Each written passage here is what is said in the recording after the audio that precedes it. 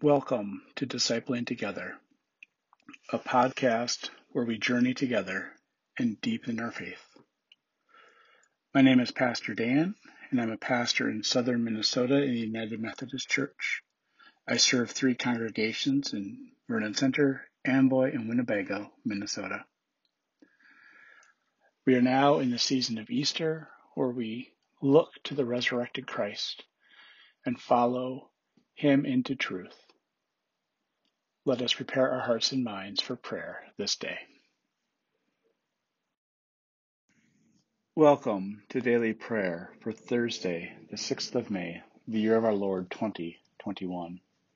Let us prepare our hearts and minds for prayer. The Lord was my strength and protection. God was my saving help. The stone rejected by the builders is now the main foundation stone. This is the day the Lord acted. We will rejoice and celebrate in it. Very early on the first day of the week, just after sunrise, they came to the tomb. Going into the tomb, they saw a young person in white robe. The youth said to them, "You are looking for Jesus of Nazareth, who was crucified. He has been raised. He isn't here. Go, tell his disciples." Our reading today comes from the 10th chapter of Acts. There was a man in Caesarea named Cornelius, a centurion in the Italian company. He and his whole household were pious Gentile God-worshippers. He gave generously to those in need among the Jewish people and prayed to God constantly. One day at nearly 3 o'clock in the afternoon, he clearly saw an angel from God in a vision. The angel came to him and said, "Cornelius." Startled, he stared at the angel and replied, "What is it, Lord?"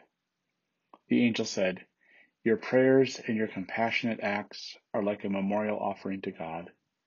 Send messengers to Joppa at once and summon a certain Simon, the one known as Peter. He is a guest of Simon the tanner, whose house is near the seacoast."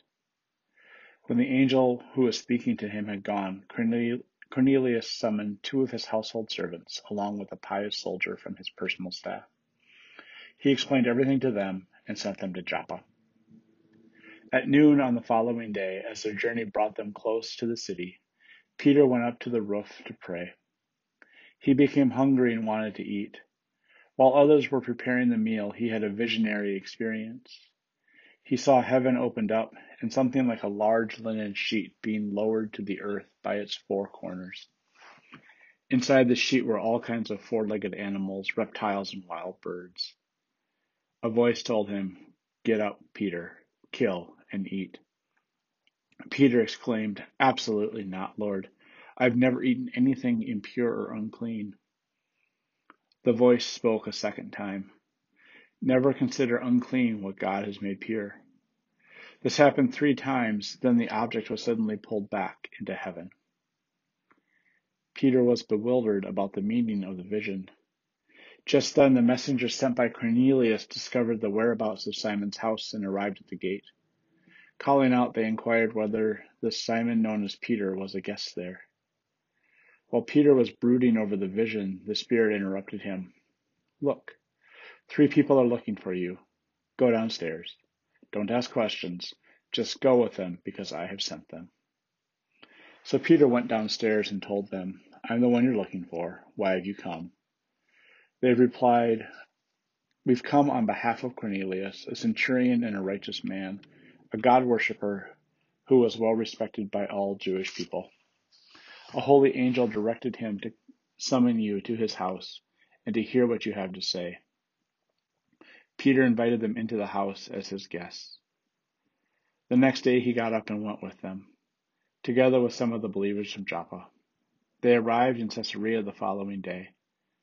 Anticipating their arrival, Cornelius had gathered his relatives and close friends. As Peter entered the house, Cornelius met him and fell at his feet in order to honor him. But Peter lifted him up, saying, "Get up. Like you, I'm just a human." As they continued to talk, Peter went inside and found a large gathering of people. He said to them, "You all realize it's forbidden for a Jew to associate or visit with outsiders. However, God has shown me that I should never call a person impure or unclean.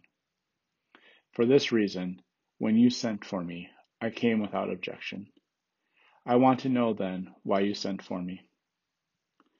Cornelius answered, "4 days ago at this same time, 3 o'clock in the afternoon, I was praying at home. Suddenly a man in radiant clothing stood before me.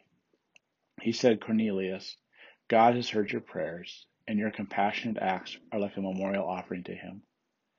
Therefore, send someone to Joppa and summon Simon, who is known as Peter. He is a guest in the home of Simon the tanner, located near the seacoast. That I sent for you right away, and you were kind enough to come.